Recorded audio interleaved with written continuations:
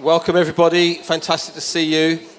I think some of the rest of this evening is going to be quite relevant to what John's been sharing with us. You'll see kind of why that is as we share. These are my very good friends, Scott and Claire Marks. Scott and Claire are from the nation of Zimbabwe. Hands up, anybody's ever been to Zimbabwe? Put your hand in the air. Not many, one at the back. Two, yeah, a couple of people. Well done. And they're also working into Mozambique. Hands up, anyone's been to Mozambique? I know you two have. Yeah. It's our joy and privilege to have them with us here this evening. Scott's going to actually share the word with us in a few moments. But we thought it would be really good if we could interview them this evening just to get a little bit to know them a little bit more, and also to ask them some questions about what life's like in a nation like Zimbabwe at the moment.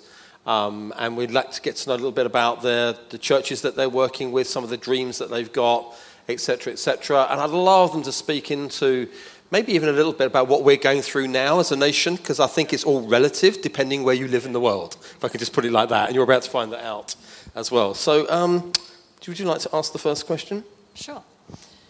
Claire, so you've raised a family in Zimbabwe, and throughout your children's lives, the country's been in financial crisis and all sorts of challenges.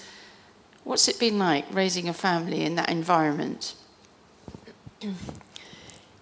I think it has definitely had its challenges. I suppose, even when they all came back from university last summer, they had only been home a few weeks when there was no power. The power went, so we only had power from 10 at night till 5 in the morning, which is what it still is mostly. So you are dealing with a lot of logistical challenges all the time. But I think it's also a really good way to raise kids because they learn to appreciate things a lot more.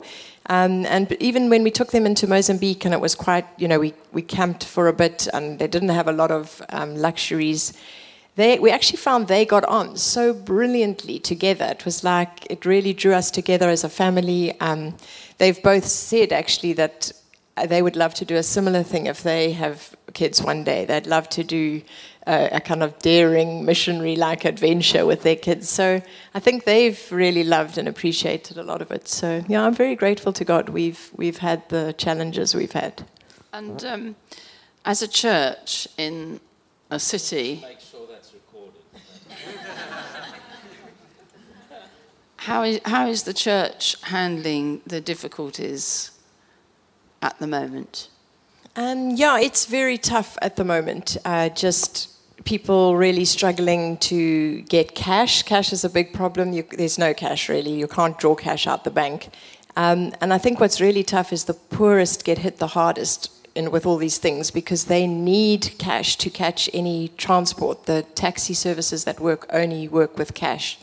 And to get that cash, then they would have to use their swipe money in their bank account and have to pay 50% more. So there's this huge disparity between you have to pay more to get a little bit of cash. So they're just continually getting hit the hardest. So I think from a church point of view, we do see that, people really struggling, but also amazing testimonies you'll hear across the board from very poor to more affluent people, just of God coming through, helping them in fuel queues, helping them get something they needed to get at the shop, how we can help one another and be there for each other. So it also provides an amazing way that you can, like you were saying, serve your community at times like this. Yeah. So hang on a minute, Scott, you can answer this question probably. There's no electricity apart from in the night. You guys would have no problems with that, right? There's no petrol. You can't get petrol for your vehicles.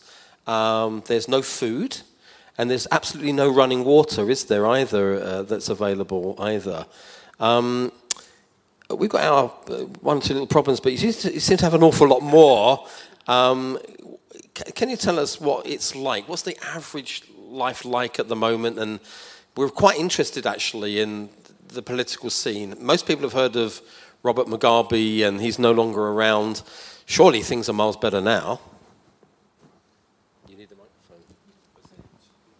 Yeah, I think the disappointment for us in the last year has been that in the ousting of Mugabe and the joy of the potential that could have been there, it is far worse than it was when he was there. And definitely, I would be saying I would rather have Mugabe than what we have. And I never, ever imagined that I would say that a year and a half, 2 years down the line. Just this last week, the government has converted what they borrowed from the Reserve Bank, which is basically the entire wealth of the country, $20 billion US, and they've linked it to what they call a bond note, which is a sort of pseudo currency.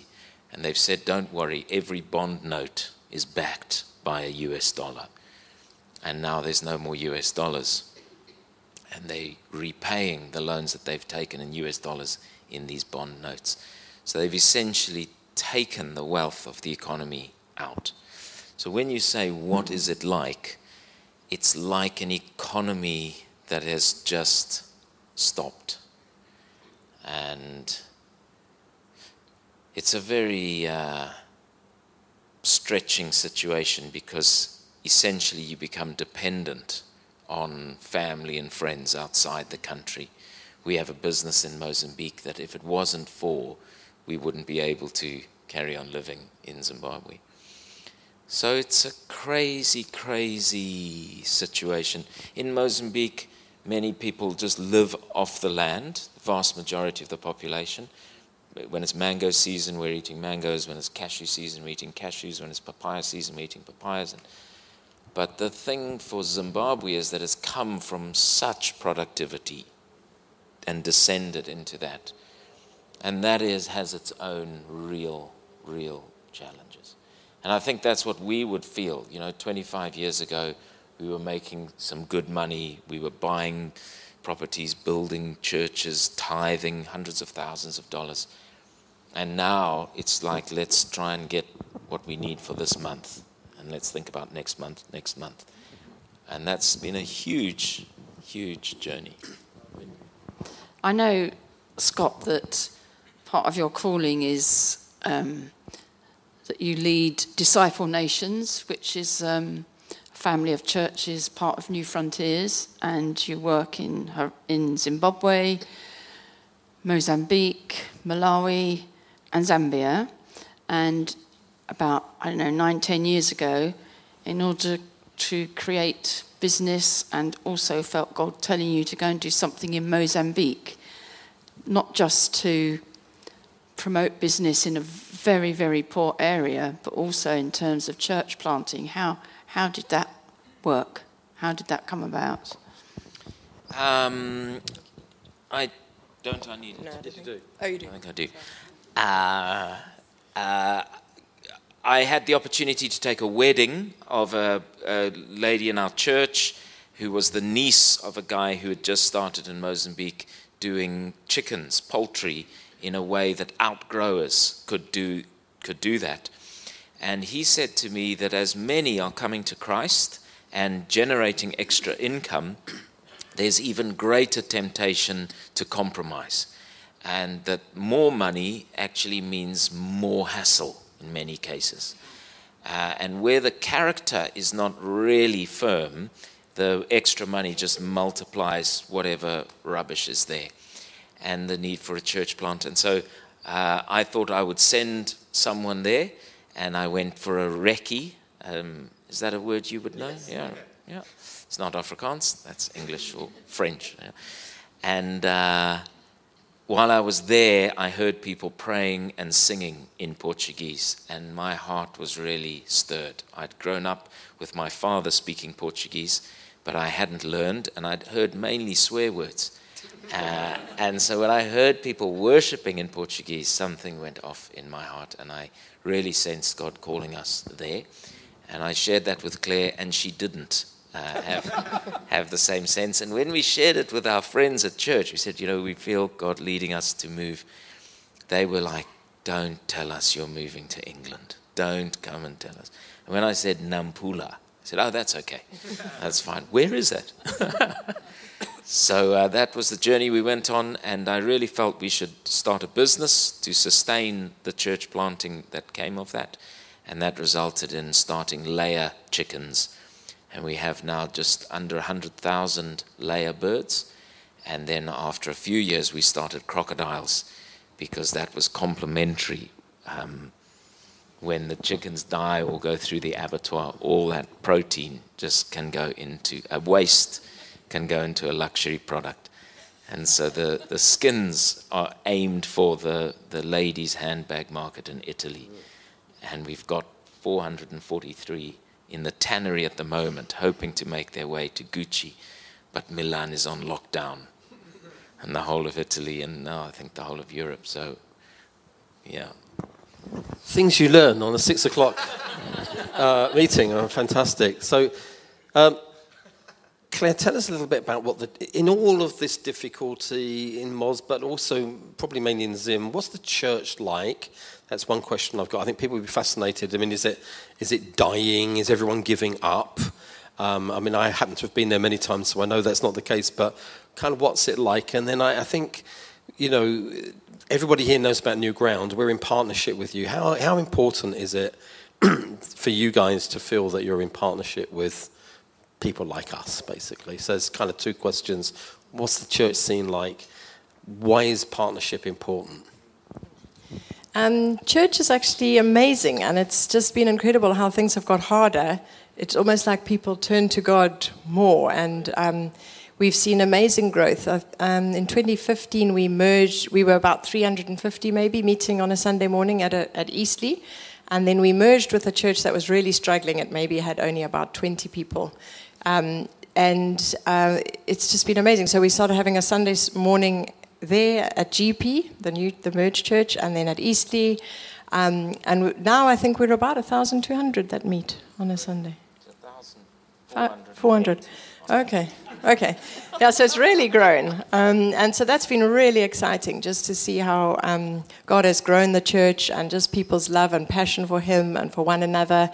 I'm involved with the kids, the 1 to 5 year olds at the one site, and the classes are just bursting out. We have 250 kids, I think, at that service. And we're at the point now of thinking we need to have another morning service because we actually can't fit the kids in. So it's really, really exciting. I love church. I love going on a Sunday morning. I love being involved with ladies during the week. And just really seeing people's love and passion for Jesus is so exciting. And then it's just so wonderful having support from outside. It's just, Dave and Liz last year came and visited us in Mozambique. And actually none of our families, well, Scott's brother came in once. He had business to do in Mozambique with us, but none of our families have visited.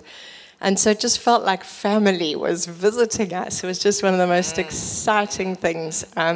So just to feel that sense of support and the people that they've sent out to Mozambique to help encourage those that are there. And whenever they come into Zim, it's just such an encouragement. And particularly for Scott and I personally, whenever Dave and Liz come out, they always take time just to say, how are you? How are things going? How's your marriage? It's been such a key part of our relationship and us staying strong. So we just so value it and are so thankful to God for it. Well, it's a two-way thing because we're just so thrilled and blessed as well by. In fact, just we'll have a little chat on our own just right now, but we're just really blessed by them. The faith levels, in the midst of difficulty, trusting God, having faith in God for everything that they're believing God, and then doing church in a way. To be honest with you, when I'm there in amongst their churches, there's some of the most exuberant, expressive, loving, evangelistic communities I've ever seen, and yet it's right in the midst of all the difficulties. So we're going to run out of time, but I do have one final question, which either of you can answer. It's a bit of an awkward one. You've been living with us this week, and you've been watching coronavirus through your own eyes. This is going to be a difficult question. Have you got anything you want to say to us? Because I think you have different eyes because of where you come from for what we are going through at the moment. And you're going to get in a plane tomorrow, so you can say whatever you like and no one's going to shoot you. So, what do you do when you run out of loo roll? loo roll?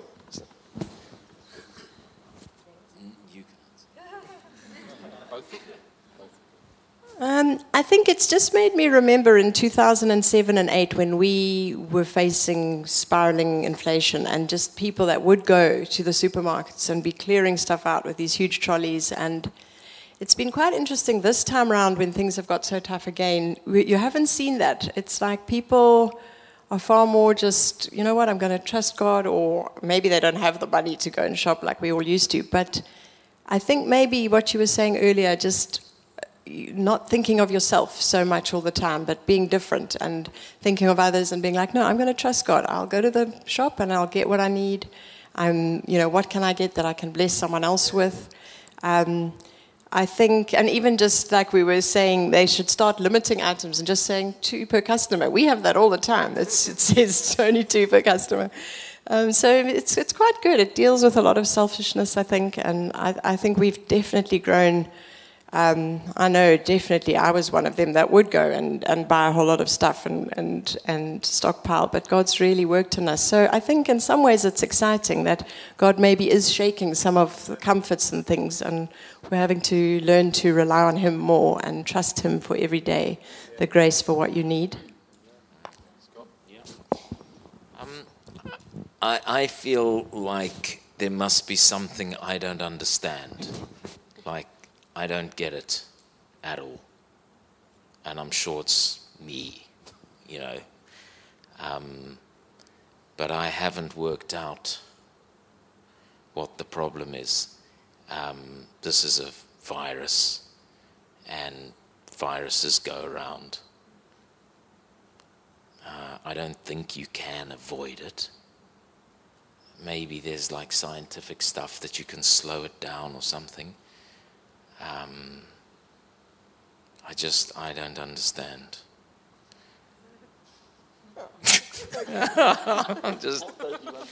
I don't understand how, this is a flu virus. Thousands of people die of flu viruses every year. So I don't see what's different. Yeah.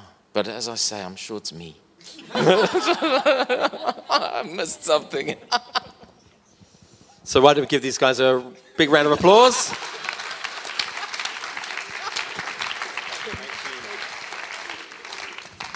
And Scott's going to preach to us since we've just rearranged the furniture.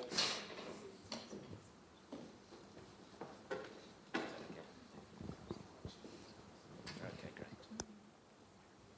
Well, hi everyone. It is very cool to be with you, and I love the evening service at New Community. I've really looked forward to this. And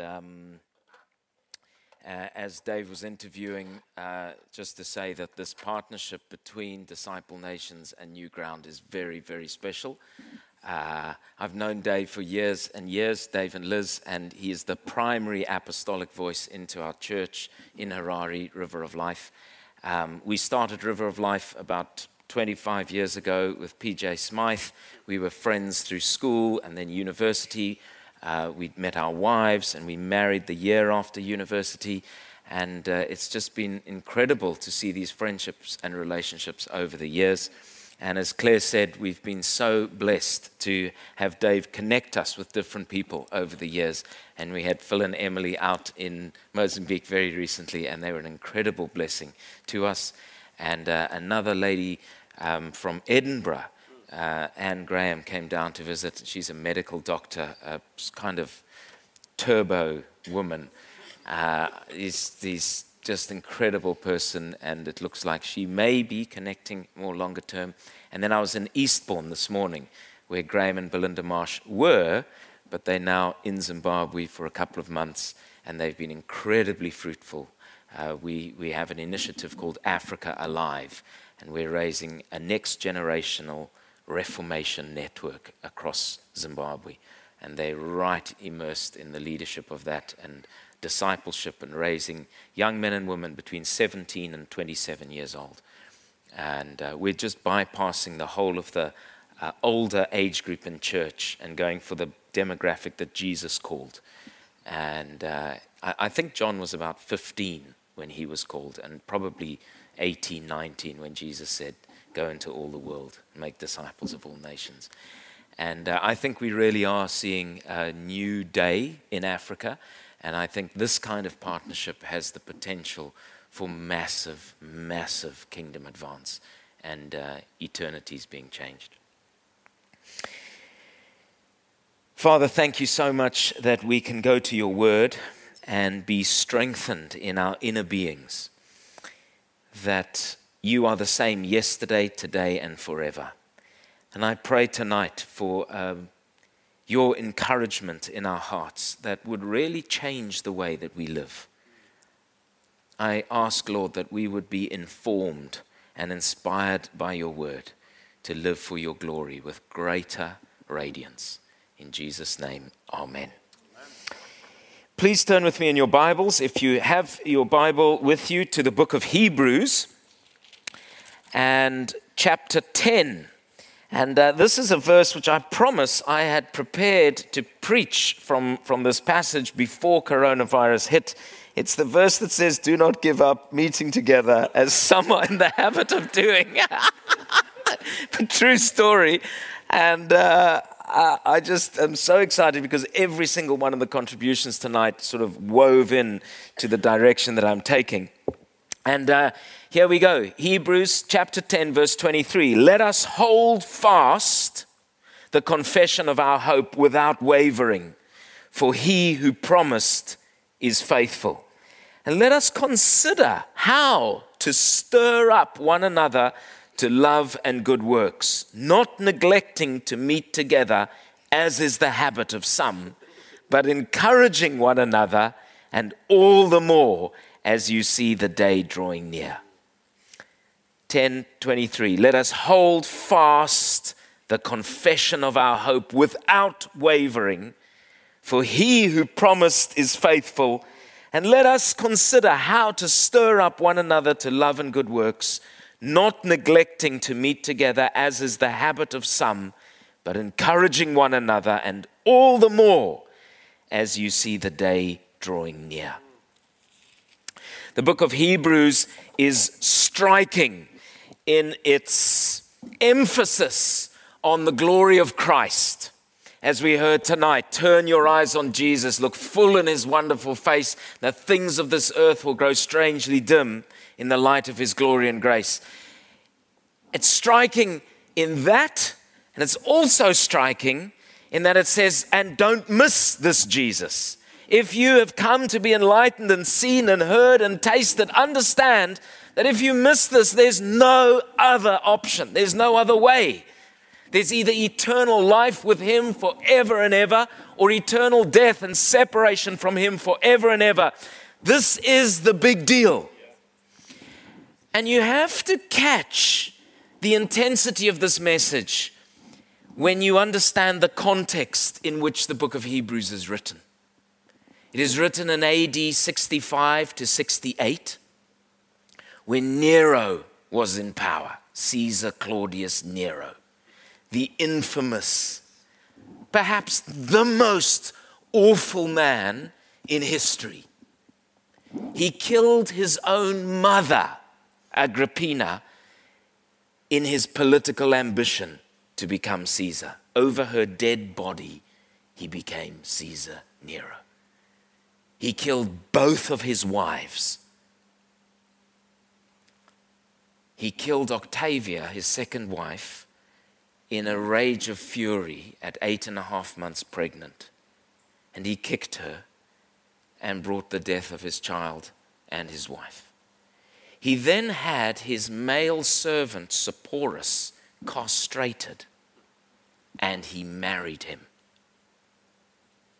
And Sepphoris would present in public as looking almost identical to Octavia, his second wife. He knew nothing of how to rule. He knew nothing of economics and politics. He knew stage and bravado, and he wanted glory, and he hated Christians. And he wanted to build his palace in the middle of Rome. And so he just set fire as tradition has it, the great fire of Rome was set ablaze at his command. And then he blamed the Christians for having done it. And it just satisfied his cruel, bloodthirsty compulsion for Christians' heads. And he had them impaled up the back and out wherever the stick came, alive, in oil, and set ablaze for light in his palace at night, and fed them to Christians. And these believers were Hebrews. So they were the scum of the Roman Empire, the Jews. Today we hardly realize the stench of their reputation, because we live today on the shoulders of great men and women before. I've got a quote from Latimer this evening, and there's just hundreds and thousands in these great buildings that we're in, and how God has positioned the church today. We've come such a long way. They were the dregs. And they were even worse than Jews. They were the Christians. So they'd been outcasted from their own families. Even the Jews didn't want them. They were completely disenfranchised. And you just get glimpses of it through the book of Hebrews. Every now and then it says, remember when you fled for refuge. And the very scripture that you read, the verses immediately before, say the anchor of our soul.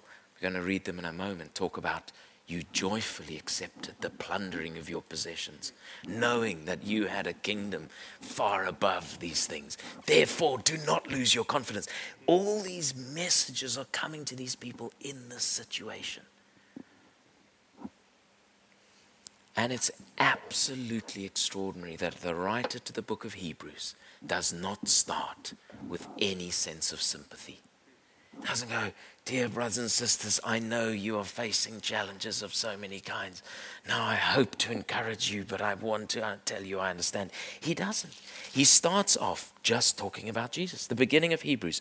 Long ago, at many times and in many ways, God spoke to our fathers, the prophets. But in this case, he has spoken to us through his son. He's like, we are the most privileged. We're living life. This is it. He just hasn't got the memo. He appointed as heir of all things, to whom he created the world. He is the radiance of the glory of God. He is the exact imprint of his nature. In case you didn't hear it the first time, he upholds the universe by the word of his power. After making purification for sins, he sat down at the right hand of the Majesty, capital M, on high, having become as much superior to the angels as the name he has inherited is more excellent than theirs. And he just goes on to extol Jesus, extol him, and show that he is God. He says, of who did God say, let all God's angels worship him? He's saying God the Father commands the angels to worship God the Son. This is who's walked among us. This is who we have. Yes, you've got Nero. Yes, you've got impaling things going through your body. Yes, you've got it. But look at what we've really got. And this is the way he's encouraging these guys. Get the picture. Get the bigger picture. And in case you haven't seen that he is God, he goes here, verse 8. But of the Son, he says, your throne, O God, is forever. You have loved righteousness, verse 9, and hated wickedness. Therefore, God, your God, has anointed you with the oil of gladness. This is God the Father and God the Son talking together. God the Father saying to God the Son, your throne, O God, is established forever. And God, your God, has anointed you. You laid the foundation of the earth in the beginning, and the heavens are the work of your hands. Just get the picture of who God is. We don't understand what coronavirus is, and I am probably the worst. But we need to get some picture of who God is.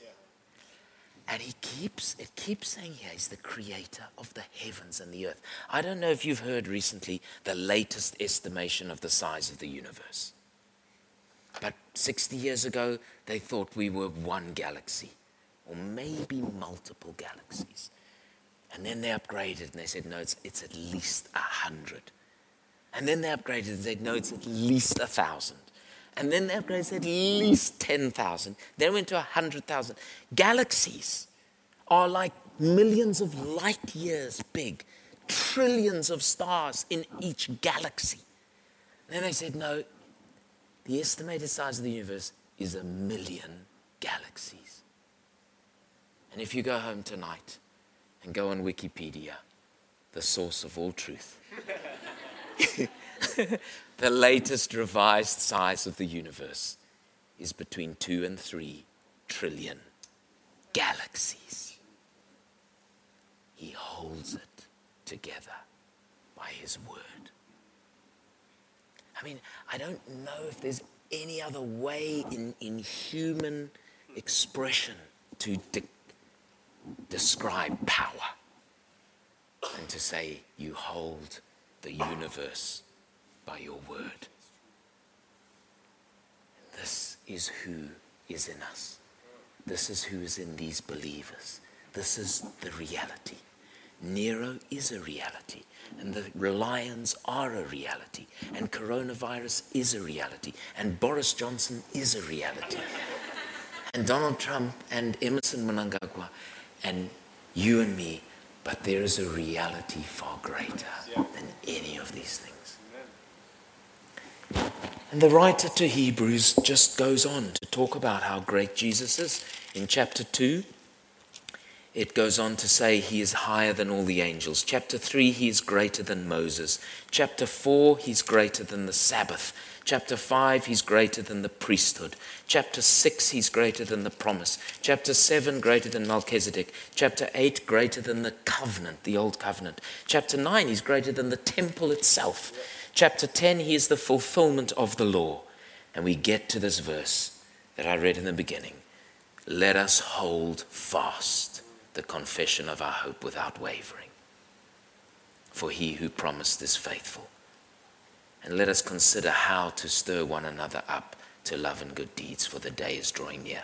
And if you have a look at verse 32, this is the context. Recall the former days when after you were enlightened, you endured a hard struggle with sufferings, sometimes being publicly exposed to reproach and affliction, and sometimes partnering with others. And you had compassion on those in prison and joyfully accepted the plundering of your property. Since you knew that you're in a different place.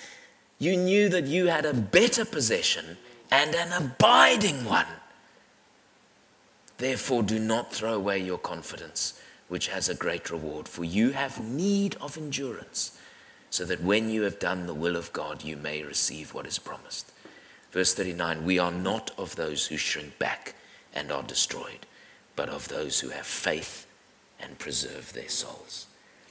It's very similar to what Catherine read out from chapter 6. She read out the verse that says, we have this sure and steadfast anchor of the soul. The verse just immediately before says, by two unchangeable things in which it's impossible for God to lie, we who have fled for refuge might have strong encouragement to hold fast the hope set before us. We have this hope as a sure and steadfast anchor of the soul, a hope that enters into the inner place behind the curtain where Jesus has gone as a forerunner on our behalf, having become a high priest forever in the order of Melchizedek.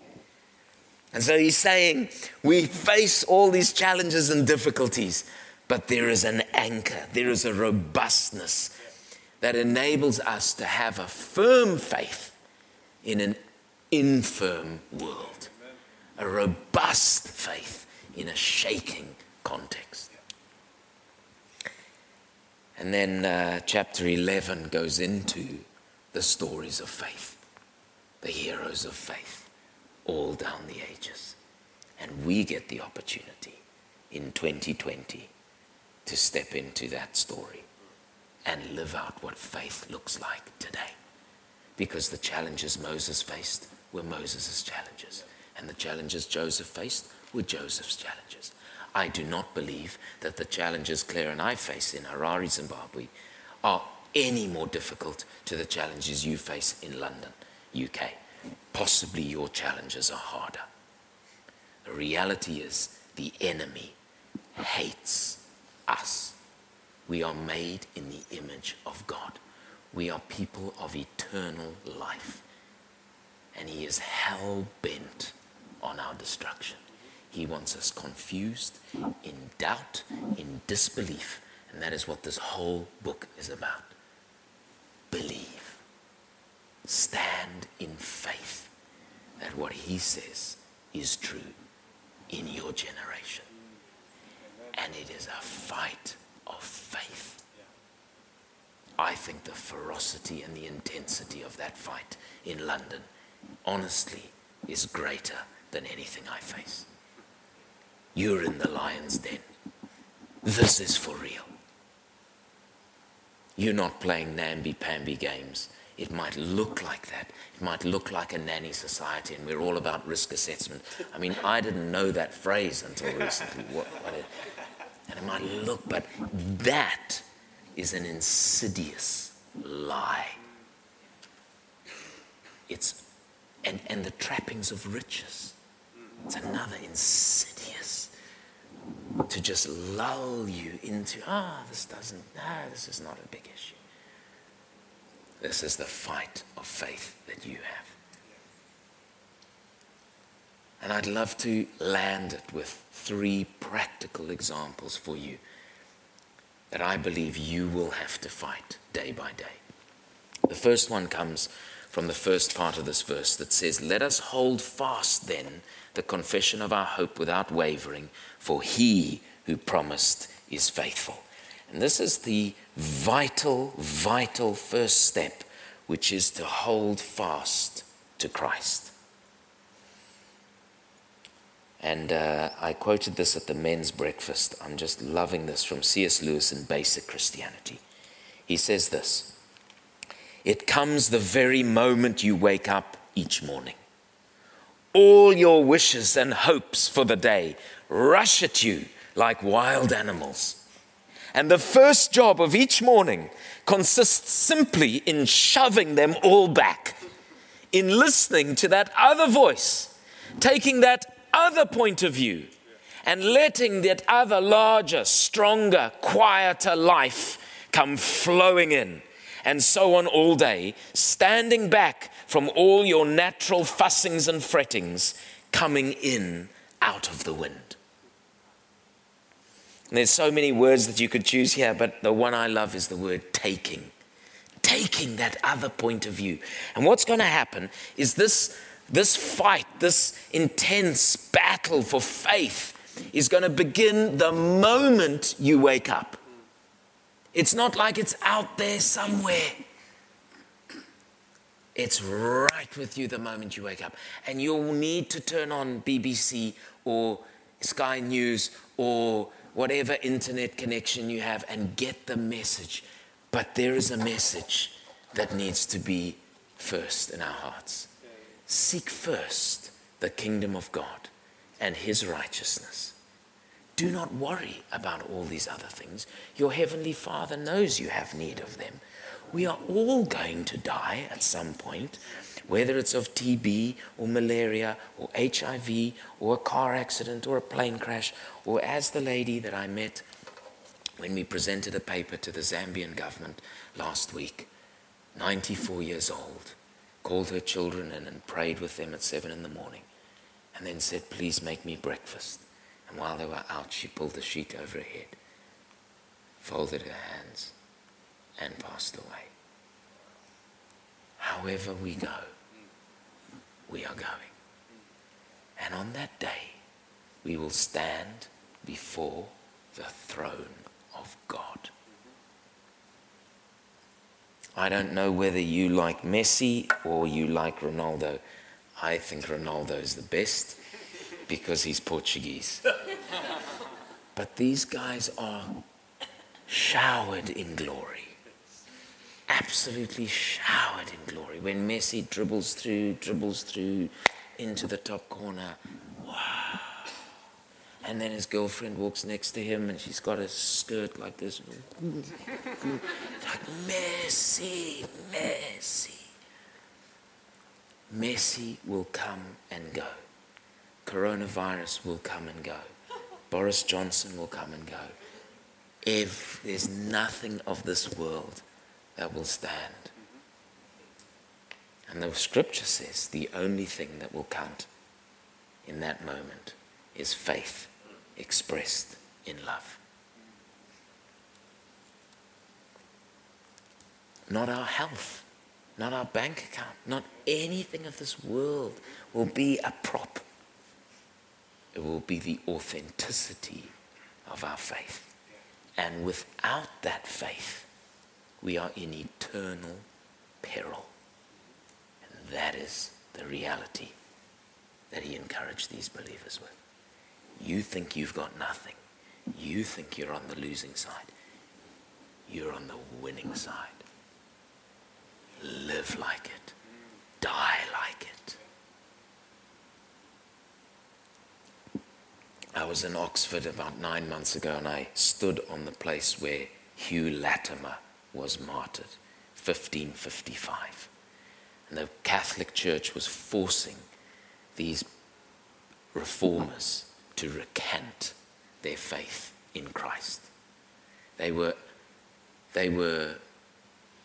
denigrating the Catholic doctrines that we earn our salvation. And Latimer refused. And the story's told of him being burned at the pyre with his young disciple Ridley. And the famous quote, as the flames were taking, he says to Ridley, play the man, Master Ridley. In other words, man up. Don't worry about these flames. Play the man, Master Ridley. Today is lit, by God's grace, a candle that will never go out in all England.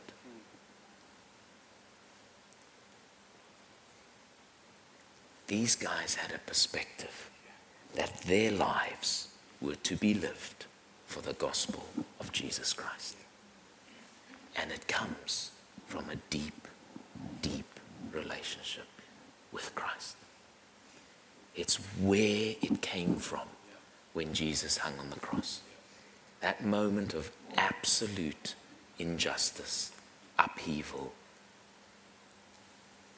beyond explanation, darkness. And in that chaos, the absolute victory. Father, forgive them. They know not what they do. And then that final cry of total victory. It is finished. There is a different agenda. Those of us who believe in Christ, this is the preoccupation of our lives. Comes from the secret place. Jesus had been in Gethsemane, sweating blood. Father, not my will be done, but your will be done. Even the disciples couldn't stay awake. That's where it came from. And I want to encourage you today for robust faith in a shaking world. It's going to come the moment you wake up. This church God has used mightily across the earth. From these square meters, so many people have been sent who have saved millions. There are literally hundreds of thousands, millions of lives that are being changed by what has happened in this very room. You are part of this story. And John's first point tonight, in this chaos, point one, pray. Second thing I want to point out from this passage is the church. Verse 24, let us consider how to stir up one another to love and good works, not neglecting to meet together as is the habit of some. And this is so spectacular that the apostle goes from the relationship with Jesus, holding firm to him whose promise is faithful, to stir one another up, be committed to one another. And the nice thing about the relationship with Jesus is he's perfect. And so it's easier. But when we interact with each other, we now the problems come. And this is where we have to consider how to stir one another up. And I want to encourage you to get stuck into your local church. And there's going to be creative ways that groups happen and this meeting together. And that's going to be the exciting thing. And I'm with you. I think it's one of the most exciting things. I think small groups are going to come into play more and more. Consider how we can stir one another to love and good deeds. And it's so important to bind together. It's like the Springbok rugby team together against the English. Actually, maybe that's not the ideal illustration, but when I think of binding together, I think of the props and the locks getting in behind and the eighth man, and it's just bang. It's real intentionality. And you need to come at the church with your time, with your talents, with your treasures, building up the body, so that as we go out into the world, which again the words of the song read by Chris, it's all turn your eyes on Jesus and go into the world with this message. And as you build the church, millions of lives will be changed. And the amazing thing is, in heaven we will see how that happened. And the last one says, encouraging one another, and all the more as you see the day drawing near. There is a day coming where every knee will bow and every tongue confess that he is Lord. And I believe we need to be in full intentionality. We need to partner together in an intensity of partnership that sees the greatest number of souls come to Christ. And we in Mozambique and in Zimbabwe and in Zambia have wide open opportunities. Right now in Mozambique, we're in the second poorest nation, where 80% of the population live north of the Zambezi River and share 20% of the resources. 80% of the people share 20% of the resources of the second poorest nation in the world. And we're building a school right in the middle. And I do the maths and I think about a church that's 500 people strong. And just driving here this evening, I thought about this phrase, small change for big change. And I thought, if everybody gave £25, £25 times 500 is some huge number. It's like £12,500. We need like $100,000 a year for 5 years to build a school that can change the whole culture of northern Mozambique. And honestly, we can do it on the small change of 2 or 3 churches of 500 strong. I think in the years ahead, we're going to wise up to how we can partner.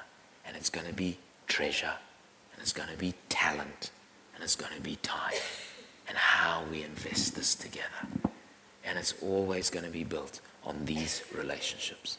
Relationship with Jesus, real closeness of relationship with him, relationship in the local church where you're earthed and partnered locally, and then allowing God to use us globally, beyond these borders, beyond these nations, beyond the continents, to the ends of the earth.